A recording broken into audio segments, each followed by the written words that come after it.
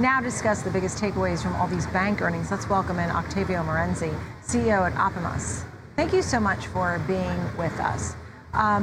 Certainly a takeaway was what a mixed bag the earnings reports were from these banks. You had pros and cons, I'm sure. What stood out most to you, and what's the takeaway? Is it a pro or a con?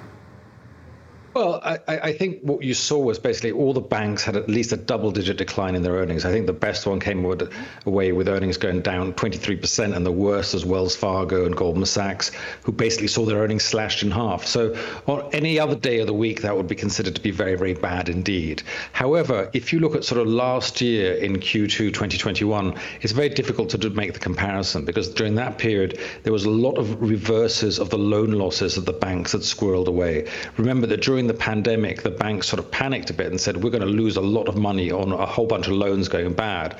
And so they had to set aside capital for that last year or 2 years ago. And that finally sort of unwound itself because those losses never materialized. So everything was okay. Rather than losing all that money on the credit card loans and mortgages and things like that, the consumers by and large paid off their debt and carried on servicing their mortgages. So they were absolutely fine. So in Q2 of 2021, we saw those loan loss reserves unwound and hit the bottom line as profits. So the comparables are a bit off, so it's hard to compare. And that's, I think, part of the story here is it's a bit difficult to really make heads and tails of those kind of loan reserves and credit loss reserves that the banks are able to put away. But the fact that they're putting away reserves for bad loans, right? People are now not paying their auto loans. That was one example that was given. People are digging into savings where they were tucking money away. Now they're digging back into the savings because they're in this inflationary environment. Unless they feel like they're making so much money, they just can spend everything everywhere. But it's probably more of people being a little nervous. I mean, if they're not paying their loans and they're digging into the savings, or at least some folks are, it's not a good sign, is it? It's not a good sign. I think you're right. It depends why you're digging into your savings. It might be because you feel so confident about the future that you don't feel you need those savings anymore.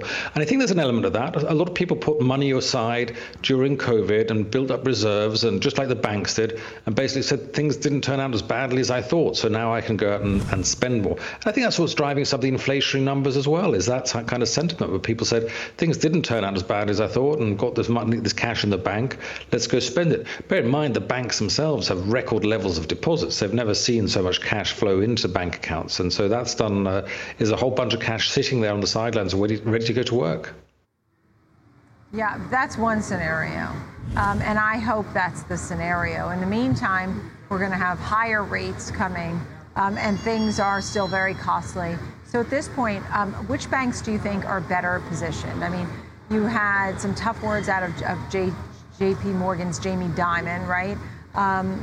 He really was trying to set the tone that there's a lot of uncertainty. But you heard from, Goldman Sachs and some good dividends there, and it seemed to be less worries. Yeah, I mean, Jamie Dimon's sort of an interesting case, because Jamie Dimon just a few weeks ago was talking about a hurricane hitting the U.S. economy, and he really made it sound like doom and gloom. And in the quarterly earnings, he sounded a lot more sort of mitigated and said, well, we'll have something between a soft landing and a hard landing, which I don't think he gets a big prize in economics for having pointed that out. Yes, it's going to be somewhere between those two things. In all likelihood, certainly as interest rates carrying being jacked up. Those are the two outside possibilities. But I found JP Morgan did say that they're going to not have any more share buybacks. They're going to put that on hold, which maybe wasn't a terribly big surprise. But I found in general his tone to be a lot more positive, still negative, but a lot more positive than it had been just a few weeks before. And if you looked through the earnings results at JP Morgan, there wasn't anything to suggest this hurricane that he's been talking about. I mean, yes, there were some delinquencies on certain kinds of loans, but nothing outlandish. Things seem to be under control there. So it hasn't hit their earnings yet. It's not visible in the JP Morgan books yet, but perhaps that will come in the future. I'm sure Jamie Dimon can see things ahead of time, given all the data information that JP Morgan has about the economy that the rest of us simply don't have access to. Mm-hmm. And then in the end, if you were, creating a portfolio with financials in it, would it be, these big banks, would it be ones that have more investment banking, more home loans, more regional banks, or something else that's related, like fintech or something? Well, I think the whole home loan mortgage side of things is going to get hit really hard. I mean, we've seen mortgage rates come up so very much over the course of the past 6 months, and I think that's going to continue. As you pointed out, the Fed has to carry on raising interest rates. That's going to translate into higher mortgages and fewer mortgage applications and less lending on that side, and eventually will also lead to a high level of defaults on mortgage loans. So I would say that's probably an area to keep away from more than anything else. I do like the investment banking side of things. I know markets have been very much volatile towards the downside more than anything, but there are some investment banks, particularly people like Goldman Sachs, who've shown that they can navigate those kind of volatile markets very, very well. You mentioned before Goldman Sachs' fixed income trading unit. They did very well indeed, and that's a reflection of the client base they have. They have a lot of hedge funds in there who like volatile markets. Now, whether they're going up or down doesn't matter that much to them, but they like to trade, and they trade a lot in those markets, and that really helped Goldman Sachs a lot. So if we think volatile markets on the downside even going to continue, I would say someone like Goldman Sachs looks like an interesting bet. And how do you feel about the market, the S&P 500? Do we end the year higher? Higher than we are now? Yes. No, I'm very negative on that. I think the Fed is going to have to carry on increasing interest rates. They're going to have to carry on doing monetary tightening. They're going to have to wind down their bond portfolio of mortgage-backed securities and U.S. Treasuries. It's going to be, I think, very difficult, very rocky market. And I think the real balance of the risks looks more to the downside than the upside. I don't think inflation is under control by any stretch of the imagination. I said some time ago that I thought it was going to hit 10% at some stage in the not too distant future, and it looks like we're zeroing in on that. We're getting very close to 10% mark.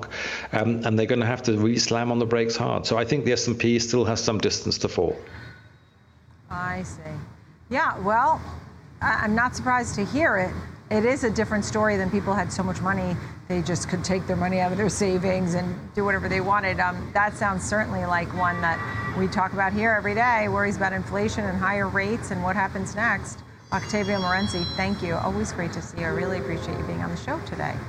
Octavio, thanks. CEO of Optimas.